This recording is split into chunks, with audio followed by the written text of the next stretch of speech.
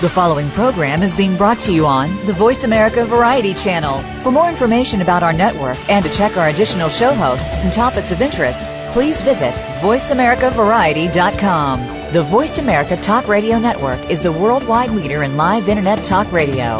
Visit voiceamerica.com. The views and ideas expressed on the following program are strictly those of the host or guests and do not necessarily reflect the views and ideas held by the Voice America Talk Radio Network, its staff, and management.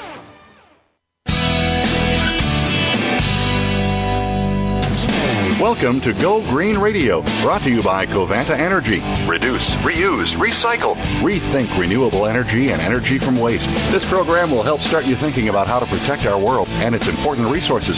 Now here's the host for Go Green Radio, Jill Buck. Welcome to Go Green Radio, folks. So glad to have you, as always. We've got a show that I think is touching a lot of lives in America and around the world. We're going to be talking about the environmental triggers that may be causing a huge and exponential spike in the rate of autism amongst our nation's children. We're joined today by two very special guests who know this issue inside and out. We have Rita Schreffler. She is the executive director of the National Autism Association. And we have Mark Blaxell, who is the editor-at-large for The Age of Autism. They both are parents of autistic children, and they know these issues both from their own perspective and also from the perspective of many, many other families who are living with autism. And we're going to be exploring, sometimes I love the way that my husband helps me bring everything back to what we're doing with Go Green Radio. He asked me this morning, how does autism relate to going green? And I said, well, that's a great question, and I'm going to answer that right up front, and we'll answer it throughout the show. But by and large, the answer is pretty simple. We believe, and many people believe, that there are environmental triggers, things outside of our children's body that may be contributing to autism. And we're going to talk about that more today. I'd like to welcome Mark and Rita to the show. Welcome to Go Green Radio to you both. Thanks, Jill. It's good to be here. Thanks, Jill. We're excited to be on. Well, it's a pleasure to have you both, and I really am thrilled that you could join us. I hope that we can shine a floodlight on some of these issues that it seems to me have maybe not been well exposed in mainstream media, and we're going to be talking about that. Now, at the end of January, I did a show on the environmental contributors to autism. That was with the editor of the Environmental magazine, and then 4 days later, autism was all over the news because of a court case involving a gentleman by the name of Dr. Wakefield. I'd like to first talk about Dr. Wakefield's study and what it had to do with its relevance to families living with autism. Mark, could you kind of bring us up to speed on that initial study that Dr. Wakefield did? Sure, Jill. The study that everyone tends to focus on is a short paper that was published in the English journal The Lancet back in 1998. It was a very limited paper. It was called an early report, and many people have misleadingly called it a study, as though it was kind of a double-blind, placebo-controlled investigation of treatments and safety issues. In fact, it was just a case series report, which in the medical literature is something much more modest and claims far less. So that was published back in 1998, and it described a series of children, all from England, who had simultaneously had autism, a diagnosis of autism or pervasive developmental disorder, which is commonly known as the autistic spectrum, bowel disease issues, serious issues with their gut and their bowels, and also had some exposure to the measles virus, most of them reporting a regression after exposure either to MMR or mostly the MMR vaccine. And so that case series report was published. Interestingly, Wakefield has published widely on autism and gastrointestinal issues, so there is much more science, a lot of it replicated, a lot of it controversial, but for some reason everyone in the media has become fixated on this single individual study because there's been this proceeding in the UK by the General Medical Council. It's not actually a trial. It's conducted like a trial, but it's not a court case. It's a professional fitness to practice hearing, and a lot of that focus in that proceeding has been on the Lancet paper. Well, and here's what a lot of us who perhaps don't have family members with autism or aren't dialed into the autism network, what we may not understand is what that report that was published in the Lancet, what did it set off? I mean, why was it so controversial? Well, I think one of the things that it set off was this chorus of support from the autism parent community, because so many of us, myself included, have seen just the same pattern in our children. So this case series wasn't isolated, it wasn't unusual, it wasn't odd. In fact, it was influential and attracted attention because thousands of families around the world said, that's happening to my child too. So many medical journal articles just sort of passed without notice. This was one where a whole community of patients said, wow, this is important, and a journal like The Lancet is publishing just what I'm seeing in my child. If you go to meetings, Jill, of autism parents, and Rita, you could expand on this too, they talk about the bowel issues of their kids. We have, sessions with hundreds and thousands of people that attend. You go to autism parents and you go and you hang out in the bar at the hotel after some of these meetings, and people are talking about stool tests and diarrhea and just wonderful things. And it touches us because this, and it's not every autism parent, not every child has bowel issues, nor did Wakefield and his team claim that. But it's a very common pattern. Regression is a very common pattern. Bowel disease is a very common pattern. And this study spoke to the community. That's why it's influential, and that's why it's important.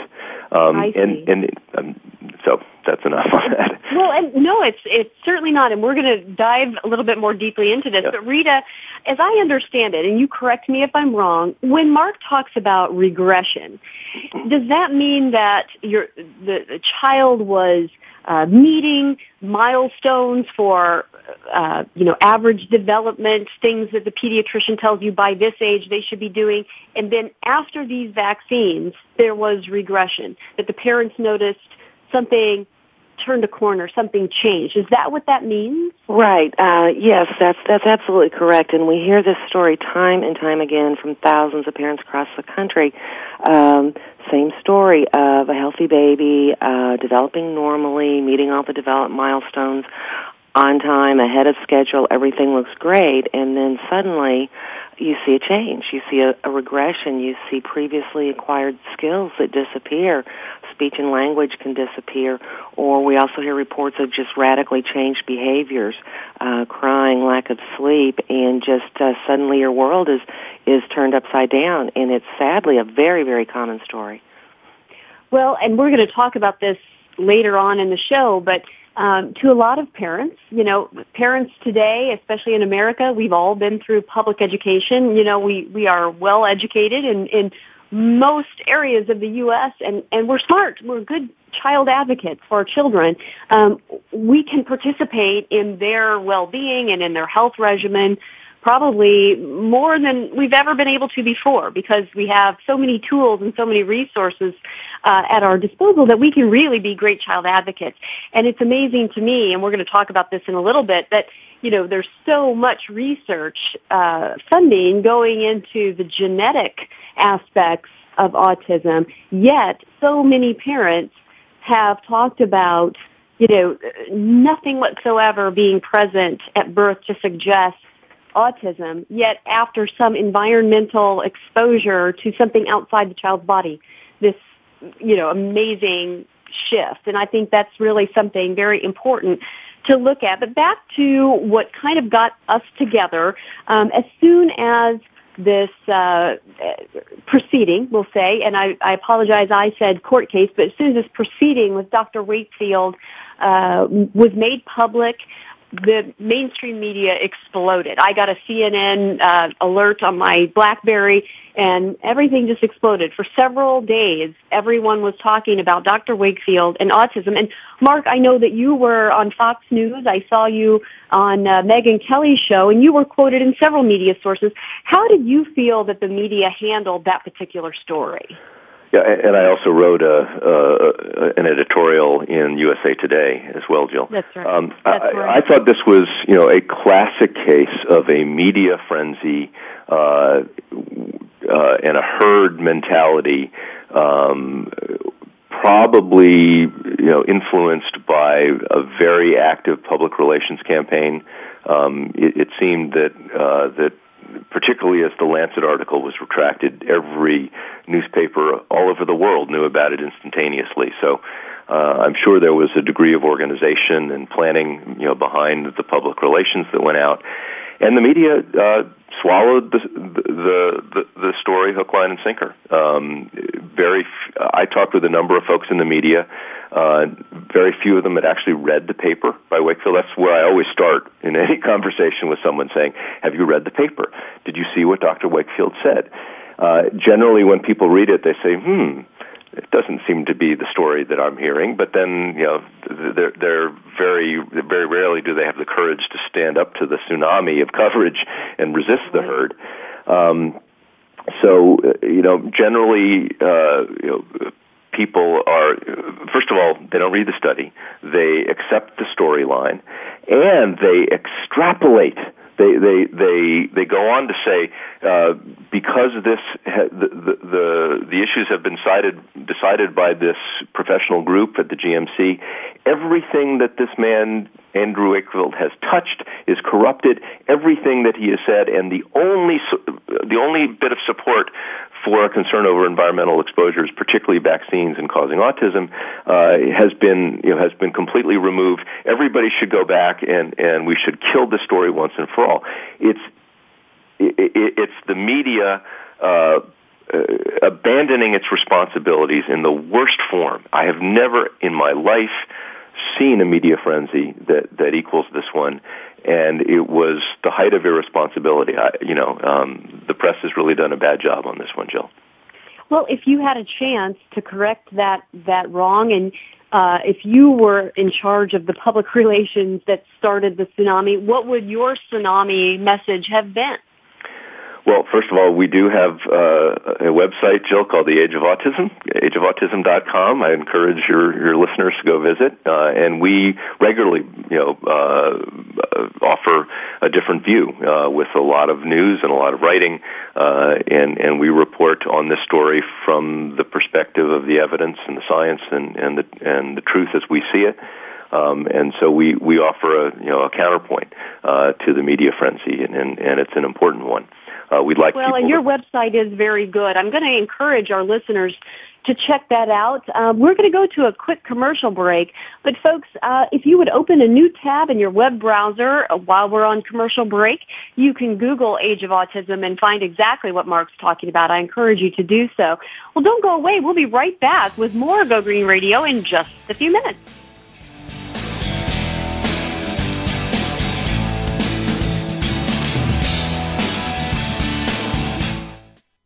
News, opinion, Can you hear me? your voice counts. Call toll-free 1-866-472-5787. 1-866-472-5787. VoiceAmerica.com.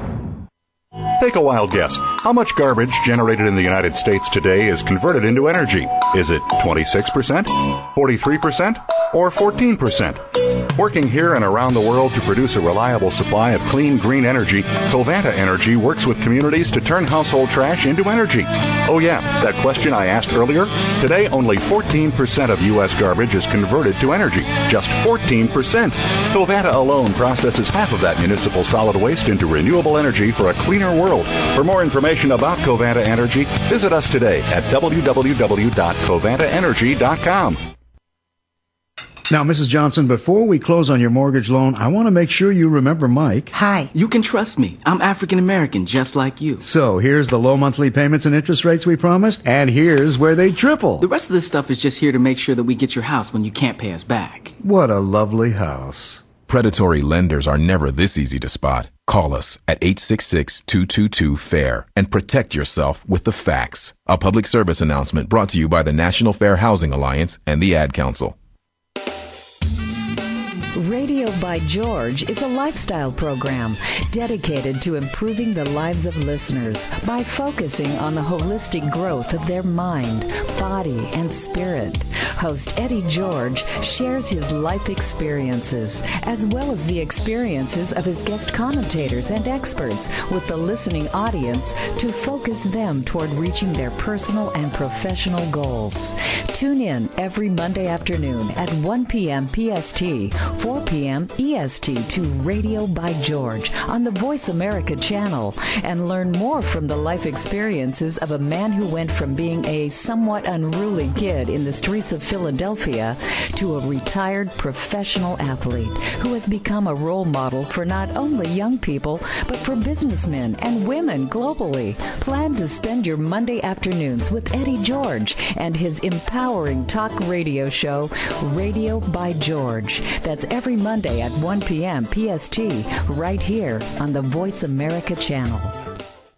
Haiti has been hit hard by a deadly earthquake. Destruction is everywhere. Tens of thousands are feared dead and hundreds of thousands are homeless without food, water, and basic necessities. Save the Children is on the scene, but your support is urgently needed to help us save lives. Please give as much as you can now. Call 1-800-SAVE-THE-CHILDREN or go online at SaveTheChildren.org. You can even donate $10 right now by texting the word SAVE from your cell phone to 20222. Please give now. The Internet's #1 talk station. #1 talk station. VoiceAmerica.com.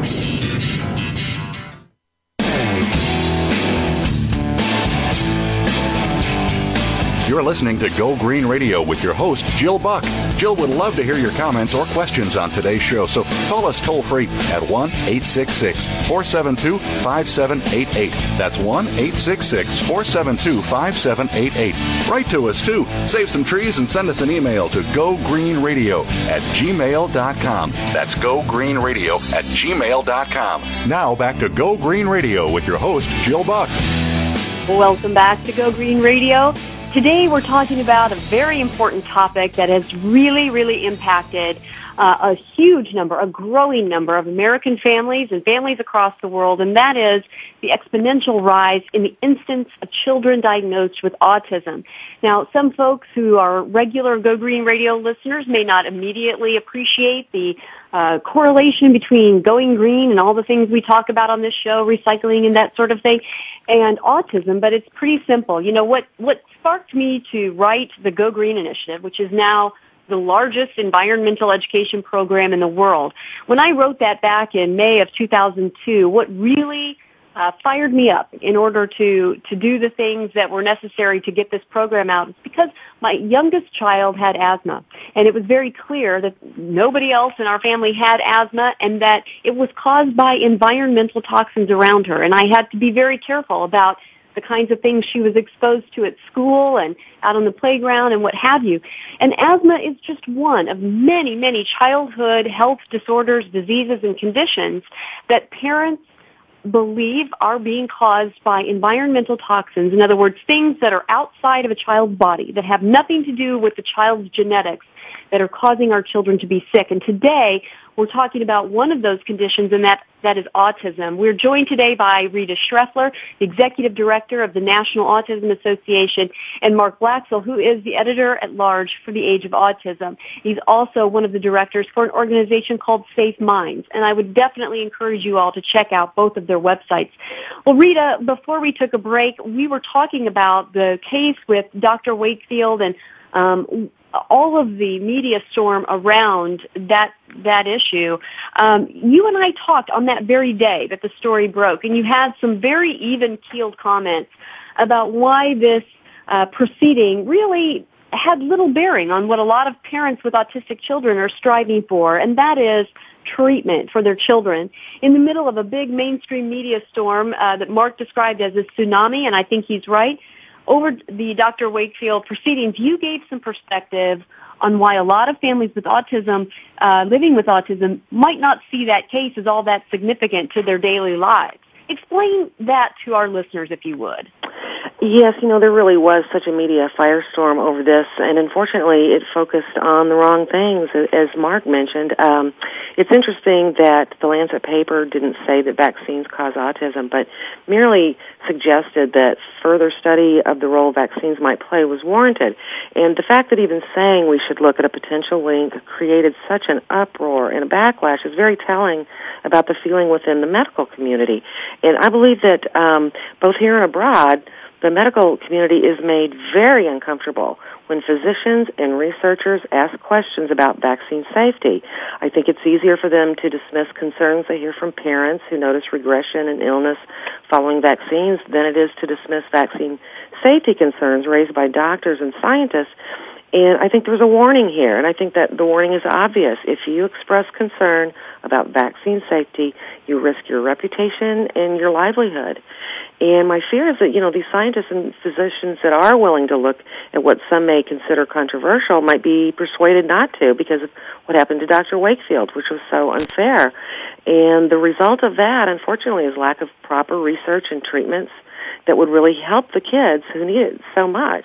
Just the mention of the word vaccines in the same sentence with autism has been unacceptable to most of mainstream medicine, and that's just got to change if we're going to be able to help our kids get better. Well, and the bottom line is, if there is no connection, then let's prove it. But a lot of parents are seeing, something going on right after those vaccines. So if we're going to live up to society's obligation to protect children, which I think we all agree is a societal obligation, then let's just explore it. And if it turns out that there's no connection, fine. But let science figure out the answer to that, not politics or corporate dollars. Well, let's talk about the spike in the numbers. Yes, Mark, you wanted to say something? One quick comment on that. Sure. And you're exactly right. One thing I think I just would like to make crystal clear to your listeners is Andrew Wakefield is a fine person, one of the most honest and high-integrity people I've ever met. He is courageous, and he is unjustly accused. And this phenomenon of intimidation that Rita described is very real. I've talked to numerous scientists who have been interested and supportive, interested in vaccine safety research, interested in environmental research, and they're scared to death. And Andrew Wakefield's treatment and punishment is the object lesson here. This is political. This is not about science. It's a shameful episode in the history of the medical industry, and I wouldn't even go so far, Rita, to say the medical community. I would say this is a medical industry phenomenon that is at work here. Well, and let's be honest, it's not the first time that parents who were advocating on behalf of their children and the well-being of their children were spurned and given a rough row to hoe by some of the folks with a lot of control and influence in our society. Well, let's talk about the spike in the numbers of children with autism. From what I understand, Mark, it's prevalent in a very it's almost breathtaking way. What are the numbers that we're looking at now? Breathtaking is right. Just to give you an idea, Jill, I grew up in New Jersey. I'm a white Caucasian male born in New Jersey. That is my demography. Wasn't part of the Jersey Shore, but I was born in New Jersey, and when I grew up, everyone around the world generally thought of autism as this exceedingly rare phenomenon. If you ever put some numbers on it, the first study in the U.S. put the rate at less than 1 in 10,000. Some other studies would later than that put it at 1 in 5,000, thereabouts. It was very, very rare. The latest surveillance coming out of the CDC it puts the overall rate somewhere in the range of 1 in 100 children, 1% of children.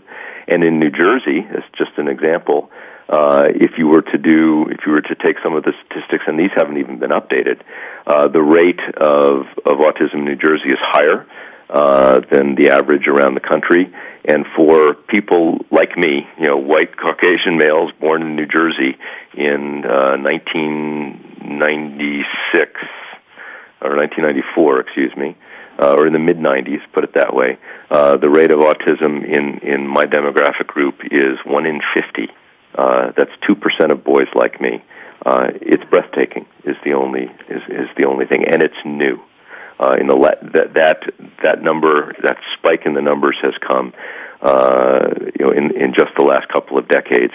If you are a young woman or young family, a young married couple, and you're thinking about having children, you should be scared to death of what might happen to your child, because the odds of getting autism are very, very high.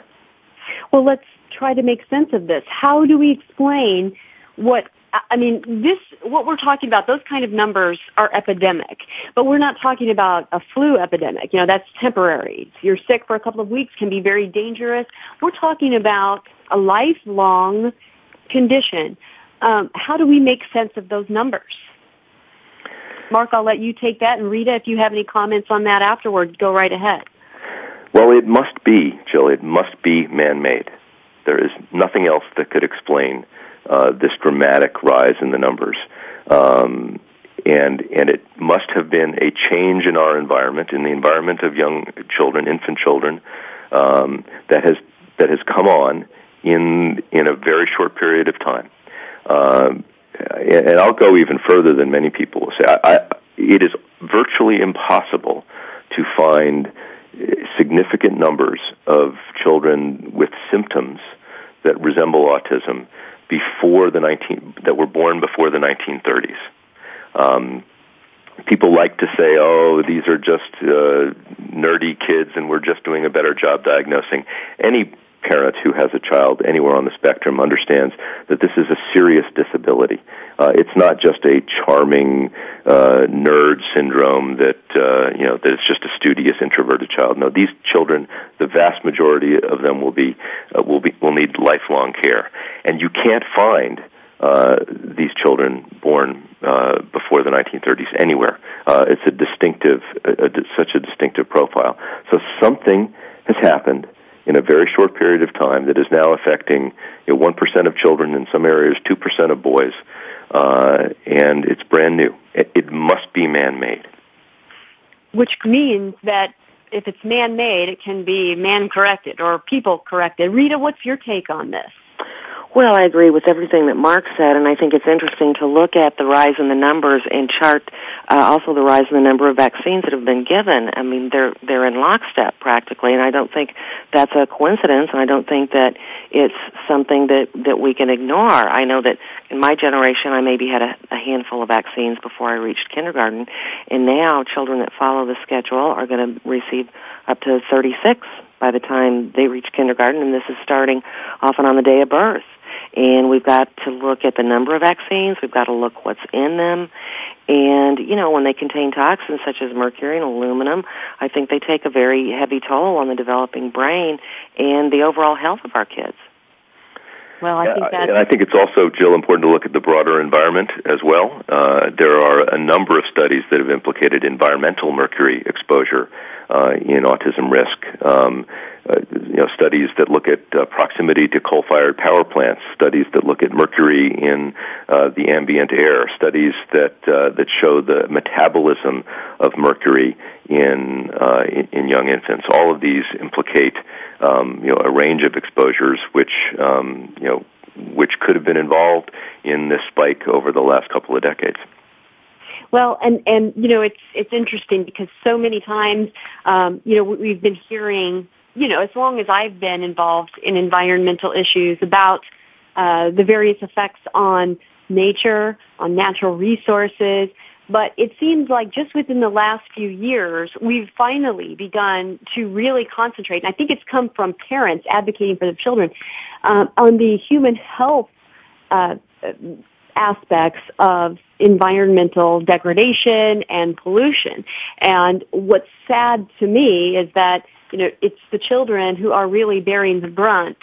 So I think we really must, like I said before, society has an obligation to protect children. And so I think we really must band together and look at these environmental toxins that may be harming our children's health much more closely. We're going to take a quick commercial break, but when we come back, we'll have more on the environmental triggers that may be causing this exponential rise in children's autism. So don't go away. We'll be right back with more Go Green Radio.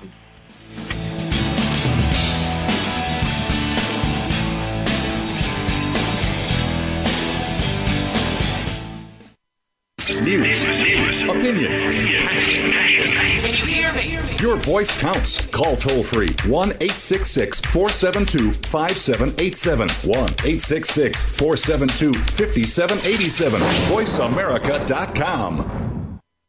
Go behind the scenes of what you see, hear, and read on the news. Learn the ins and outs of public relations on Stars of PR with Cindy R. every Thursday at 7 a.m. Pacific Time. Cindy Rakowitz is a Clio Award winner and founder of Rock and Roll Public Relations, who wants to share her PR experiences and knowledge with you. Learn how to handle a crisis, deal with celebrities, and become a terrific PR executive. Listen to the Stars of PR with Cindy R. every Thursday at 7 a.m. Pacific Time here on News Talk Radio, VoiceAmerica.com. Hey, Dad. What? I can't get the ketchup bottle open. Here, let me try.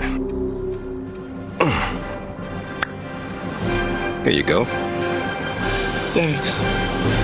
You don't have to be a hero to be a hero. When you adopt a child from foster care, just being there makes all the difference. To learn more, call 1-888-200-4005. A public service announcement brought to you by Adopt U.S. Kids, the U.S. Department of Health and Human Services, and the Ad Council. Take a wild guess. How much garbage generated in the United States today is converted into energy? Is it 26%, 43%, or 14%? Working here and around the world to produce a reliable supply of clean, green energy, Covanta Energy works with communities to turn household trash into energy. Oh yeah, that question I asked earlier? Today, only 14% of U.S. garbage is converted to energy. Just 14%. Covanta alone processes half of that municipal solid waste into renewable energy for a cleaner world. For more information about Covanta Energy, visit us today at www.covantaenergy.com. Stimulating talk. It gets those synapses in the brain firing really fast. All the time. The #1 Internet talk station where your opinion counts. VoiceAmerica.com.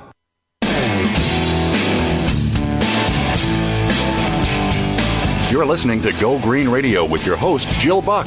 Jill would love to hear your comments or questions on today's show, so call us toll-free at 1-866-472-5788. That's 1-866-472-5788. Write to us, too. Save some trees and send us an email to gogreenradio@gmail.com. That's gogreenradio@gmail.com. Now back to Go Green Radio with your host, Jill Buck. Welcome back to Go Green Radio. We are joined today by Rita Schreffler. She's the Executive Director of the National Autism Association. They have a great website. Google National Autism Association and check it out. We're also joined by Mark Blaxel, who has been quite a voice in the autism advocacy arena. You will find his work at the website Age of Autism. You'll also find some information and an organization, and their website is called Safe Minds. So do be sure to check out what they have to say on their websites. Now, if you're listening today to Go Green Radio and you say, wow, this is a great episode, I really wish that some of my friends or family or associates had heard this broadcast, don't worry, because we're syndicated on the Green Talk Network for Voice America, and we are on every Tuesday at 9 a.m. Pacific, noon Eastern Time. So if you want people that you know to tune in to this episode, just let them know that next Tuesday, if they go to voiceamerica.com and click on the Green Talk Network, 9 a.m. Pacific, noon Eastern, they can hear this episode replayed at that time. Well, Rita, you and I talked on the day that the proceedings for Dr. Wakefield were announced to the media. And you said, I asked you at that time, Rita, what's your biggest fear right now? And you said that one of your fears is that people will continue to believe that autism is simply a genetic disorder that we really can't do anything about. Talk to us about what you see in terms of research dollars and the focus on genetics versus treatment or prevention of autism. Sure. Unfortunately, I think there's been far too much emphasis on genetic connections when other areas are so much more promising, and especially when you consider you can't have an epidemic that's purely genetic, and we do have an epidemic. We've been down that road, and the results have not been of much use to parents that are trying to find treatments for their children. And with so many kids affected, again, we're talking about 1%, we need to put that money where it's going to do the most good in the fastest way possible. And, there's just not enough action or funding going into the areas that could lead to better treatments for our kids. Mm-hmm. Mark, I'd like for you to weigh in on that issue as well. Where do you think the research dollars that are available for autism should be going? And if they're not going in the direction that you think they should, who or what is standing in the way of that? Well, this is one of the most obvious questions that you can imagine, or the most obvious answers you can imagine. What's standing in the way? It's obvious. The money should be going into environmental causation and things like genetic environment interaction. To the extent that we do see that there may be a role for genes in autism, it would be in the presence of and in interaction with environmental toxins and other exposures. So that's obviously where all the money should be going. What is standing in the way is a failed scientific orthodoxy that is locked onto with a religious zeal to a set of beliefs that have been consistently proven wrong. The prevailing scientific community that has worked in autism for decades has a set of doctrines that they believe in, that autism is 100% genetic, it's inherited from the parents, that everything involved in autism is in the genes, that the rate of autism is constant, and that there's nothing that you can do except some particular forms of therapy. All of that is wrong. Everything that we're learning, in the last 20 years, in terms of what's happening to this generation of children, demonstrates that orthodoxy is wrong. And unfortunately, the people that run the money at NIH on this issue are in thrall to this ancient doctrine and resist any change. So the research issues are political, and because they're enthralled to this doctrine, everything that they've done is failing. We've been spending millions and millions of dollars on genetic research on autism for decades, and we have absolutely nothing to show for that investment. As a parent, as a consumer of that research, I'm appalled at the low productivity and the low return on the taxpayer investments that are going into that. It's obvious where the money should be going, and parents we've been going to Congress, we've been sitting on committees, we've been doing our best, but it is incredible the political opposition to environmental research on autism. It's staggering. That's a pity. We need to change that, and I'd like to help. And I know that my Go Green Radio listeners will as well. Speaking of healthcare reform is one of the biggest stories in the U.S. right now. Rita, I'm going to let you weigh in on this first, and then Mark, if you have something to add, we definitely want to hear that too. Do you feel like current healthcare bills are adequately addressing the needs of families living with autism? And what about future costs? Is there any public policy out there that's in the works that will address long-term care needs for autistic children as they and their parents grow older? No, actually, I'm not aware of anything out there. There's not nearly enough for kids and families dealing with autism at this point, and it's frightening when you consider that around 90% of people diagnosed with autism are still under the age of 21, and I believe society is just completely unprepared for the influx of people that are going to need round-the-clock care as these kids grow up. Aging parents, will no longer be able to care for them. This is going to be very costly, and taxpayers need to be aware that the lifetime cost for those who will need this type of care is estimated at $3.2 million per individual. Those are frightening and staggering numbers that we are not prepared to deal with. So something's got to change. Well, it's funny. You say that, and I'm just thinking of other issues that we know we have that are going to have a long-term impact on healthcare dollars, like, for instance, childhood obesity. I mean, it's hard to find a publication that doesn't have some kind of a PSA, public service announcement, to reflect, hey, if we can reduce childhood obesity, the long-term healthcare costs will be lower for America, and that's good for everybody. You don't see anything like that about, hey, if we can prevent autism, look at what the long-term benefit to taxpayers who may not have an autistic family member. There's a benefit for everyone. Mark, give us your input on this whole issue of healthcare reform and what have you. Well, Jill, I like to tell the story about healthcare reform in terms of two very specific healthcare policies and initiatives that we've seen. And I'd start by saying many of us in the autism community were unhappy with the Bush administration and their responsiveness to our issues and concerns, and held out high hopes for the Obama administration. And I have to say, at this point, I'm deeply disappointed in the Obama administration and how they've approached this. And one example of this is, what the Health and Human Services Department has spent its first year working on. If you were to say, what's the single initiative that you have seen the most of from HHS in the last year, and I think that answer is absent the legislation that's mostly coming from the in the legislative branch, but absent that, the single most important healthcare initiative of HHS is what? It's the swine flu.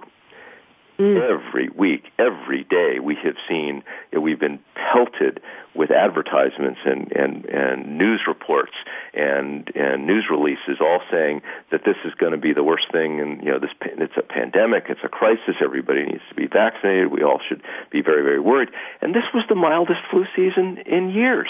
Good we point. Spent billions and billions of dollars on a non-problem. By contrast, the Obama administration had been sitting on, both the Bush and the Obama administration, the failure here is bipartisan, have been sitting on surveillance data on autism that's been collected by the CDC. We, in the autism community, we watch this very carefully. When are the numbers going to come out? Many, many years after the fact, the numbers are released. And this year, the CDC released their most important autism surveillance numbers on the day maximized to bury the media coverage. The official CDC announcement of autism rates of roughly 1 in 100, actually 1 in 110 was the average in this particular announcement. That study was released on Friday afternoon, the day before the Christmas holiday. Oh boy, yeah. Everybody in PR understands. That means it was meant to be buried. What a pity. We need to get you guys if we want to trust, the administration to be the stewards of our country's healthcare and healthcare policy, at one level you have to ask, and everybody wants more healthcare for more Americans. We want to bring healthcare costs down. But if we say, here's the Obama administration, these are their priorities, and here we have an epidemic that's going to cripple our healthcare system for decades as these children are in lifelong care, and we have, and it's ignored, and then we have a non-event, which is the latest flu season, in which they're spending billions of dollars and paying all of their attention. The priorities are completely out of whack. How can we trust that? We need to run to a commercial break, but you make a great point, Mark. Folks, we'll be right back with more Go Green Radio right after this.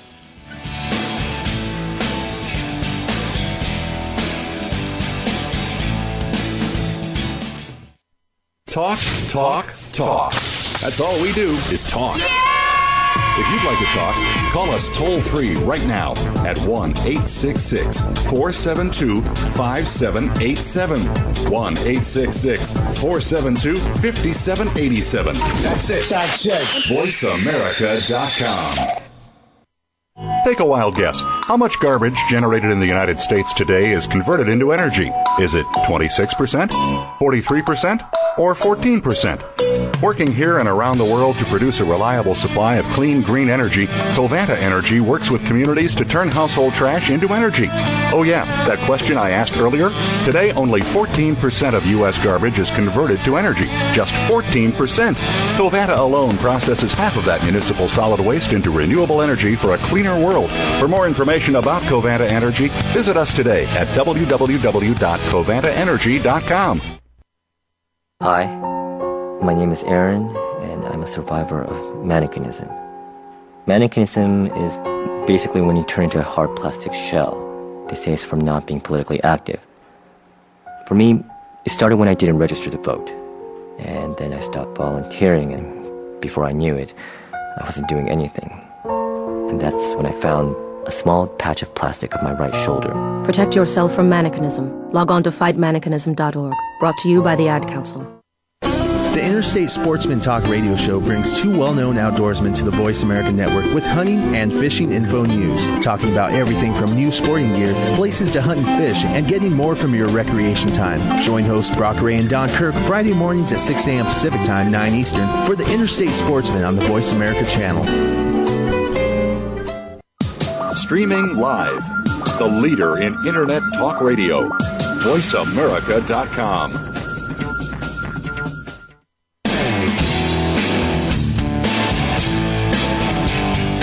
You're listening to Go Green Radio with your host, Jill Buck.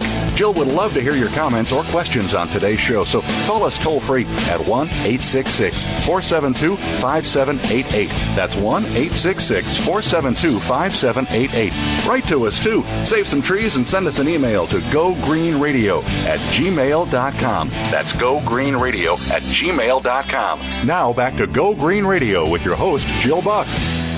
Welcome back to Go Green Radio. Today's show is really hitting at the vortex of what wakes me up early and keeps me up late every night, thinking about why we need to protect the environment, why we need to clean up the environment around our children, and that is to protect children's health through environmental stewardship and to keep their environment healthy and safe, and to keep them healthy and safe. And our guests today are talking about a failure in that process, a failure to keep our children safe from environmental harm on an institutional level.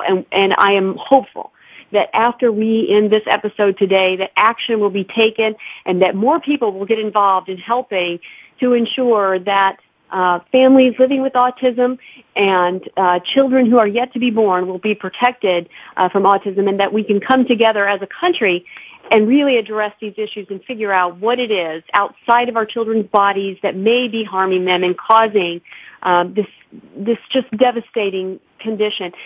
I want to ask you both to weigh in on this. Rita, we'll start with you. Based on what you know about autism, and you're a parent who has autistic children, do you think that autism is preventable?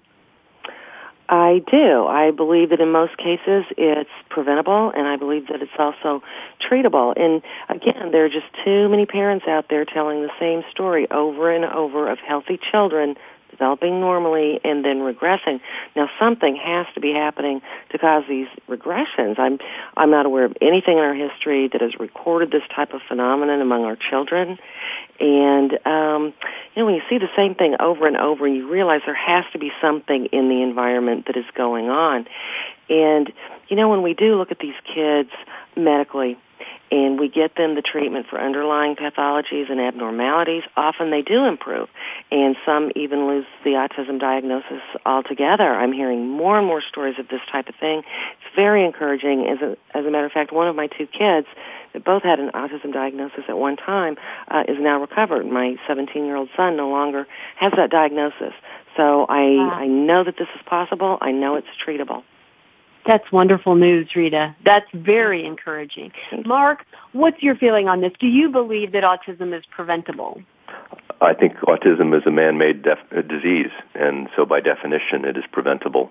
We can take away the environmental exposures that are provoking it, both in postnatally in children and protecting children in the womb, because I do believe there are some children that are affected in the womb. Rates were below 1 in 10,000, not very, in our lifetimes, and they should go as close to zero as we can make them as soon as we can possibly make that happen. I think that's an absolute must. Our children deserve our best effort. Now, Mark and Rita, I'm going to allow you both to comment on this. Rita, we'll go with you first. For Americans who may not have family members with autism, what might you say to inspire them to help your organization in its mission? Well, with the numbers being so high, nearly 1% as we've mentioned, of our nation's kids having autism now, if people don't have family members affected, they probably have friends and neighbors who do. And, it's becoming greater. It's a greater burden than just among the families affected and in our school systems. These kids are getting older. Again, they have aging parents. In many cases, they won't be able to take care of their children when they become adults. It's going to become society's burden, and it's going to fall upon taxpayers to address. So really, this is everyone's business, and everyone needs to be aware, and they need to get involved. Mark, what do you say to that? I support everything Rita said, and in addition, I would say that I think autism is the canary in the coal mine. I think we are dealing with a much broader dysfunction. As a father, as a citizen, I am deeply moved, by the need to take action. I think this is a social problem. I think we all need to be doing something, and I think we need to take back our stewardship for children from industry. I think one of the things that discourages me the most is the power I see of the medical industry, of the chemical industry, the coal industry, to influence science, to influence the interpretation and dissemination of science, and to basically take it away from parents, citizens, conscientious medical scientists. And basically put it in the service of products and policies, products that are profitable for the companies, and policies that are the foundation for the careers of bureaucrats and orthodox scientists. I think we need to recognize that this canary is dying, and it's a larger problem than just 1% of families. As if that shouldn't be enough. And we ought to be saying, we don't want Big Brother. We don't want 1984. We need truth and good health for children and good stewardship for future generations to guide our policies and our actions. And it's a gut check. It's a wake up call, I think. And if you're not supporting autism, if you're not outraged about what's going on in autism, you're missing the most important issues facing the future of our country. Well, what you're suggesting is not just advocacy. It's the democratization of healthcare. I mean, power to the people. We have public education in this country for a reason. It's so that we have an intelligent and empowered electorate and an intelligent and empowered citizenry to create the systems of government and institutions around us that are by our design. It's as old as the old Lincoln phrase, government of the people, by the people, for the people. Same thing in healthcare. And so what you're suggesting, Mark, I think, is really something that a lot of Americans feel akin to, that idea of the democratization and our say-so in what is around us, our well-being, and the institutions that serve our well-being, especially for our children. Well, I'm going to end with one last question for you both. If every Go Green Radio listener decides right now to join your cause, what's the number one thing they can do to help you and to get involved? Rita, you first. Well, there's so many ways to help. First of all, education is so important about what's happening to our children. These people, anyone that wants to get involved is welcome. We need all the help we can get to speak to legislators about the autism epidemic. With so many kids affected, it truly is a national emergency. It is a health crisis. We need our legislators, health agencies, physicians, researchers. We need everyone involved in this. Thank you. Mark, last 30 seconds are yours. In addition to that, Jill, to your point earlier, we are a consumer movement. And so what I would say to your listeners is you need to be responsible and educated and informed health consumers. So you need to ask critical questions. You need not to defer to powerful people in the medical industry. You need to read science.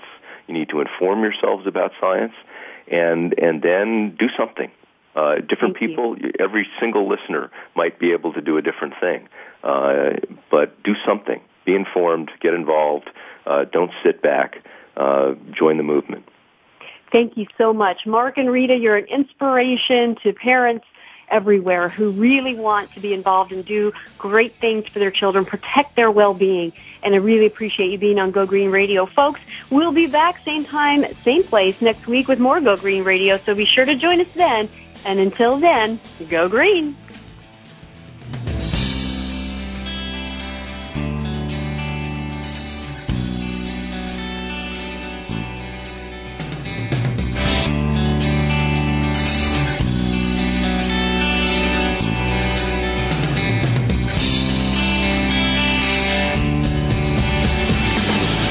Did you get some terrific ideas from today's show? Please join us for more next Friday at 9 a.m. Pacific Time, noon Eastern Time. It's Go Green Radio with Jill Buck here on Voice America. Go Green Radio is proudly sponsored by Covanta Energy, a leader in providing renewable energy solutions for a cleaner world. Visit www.covantaenergy.com for more information. We'll see you here next week.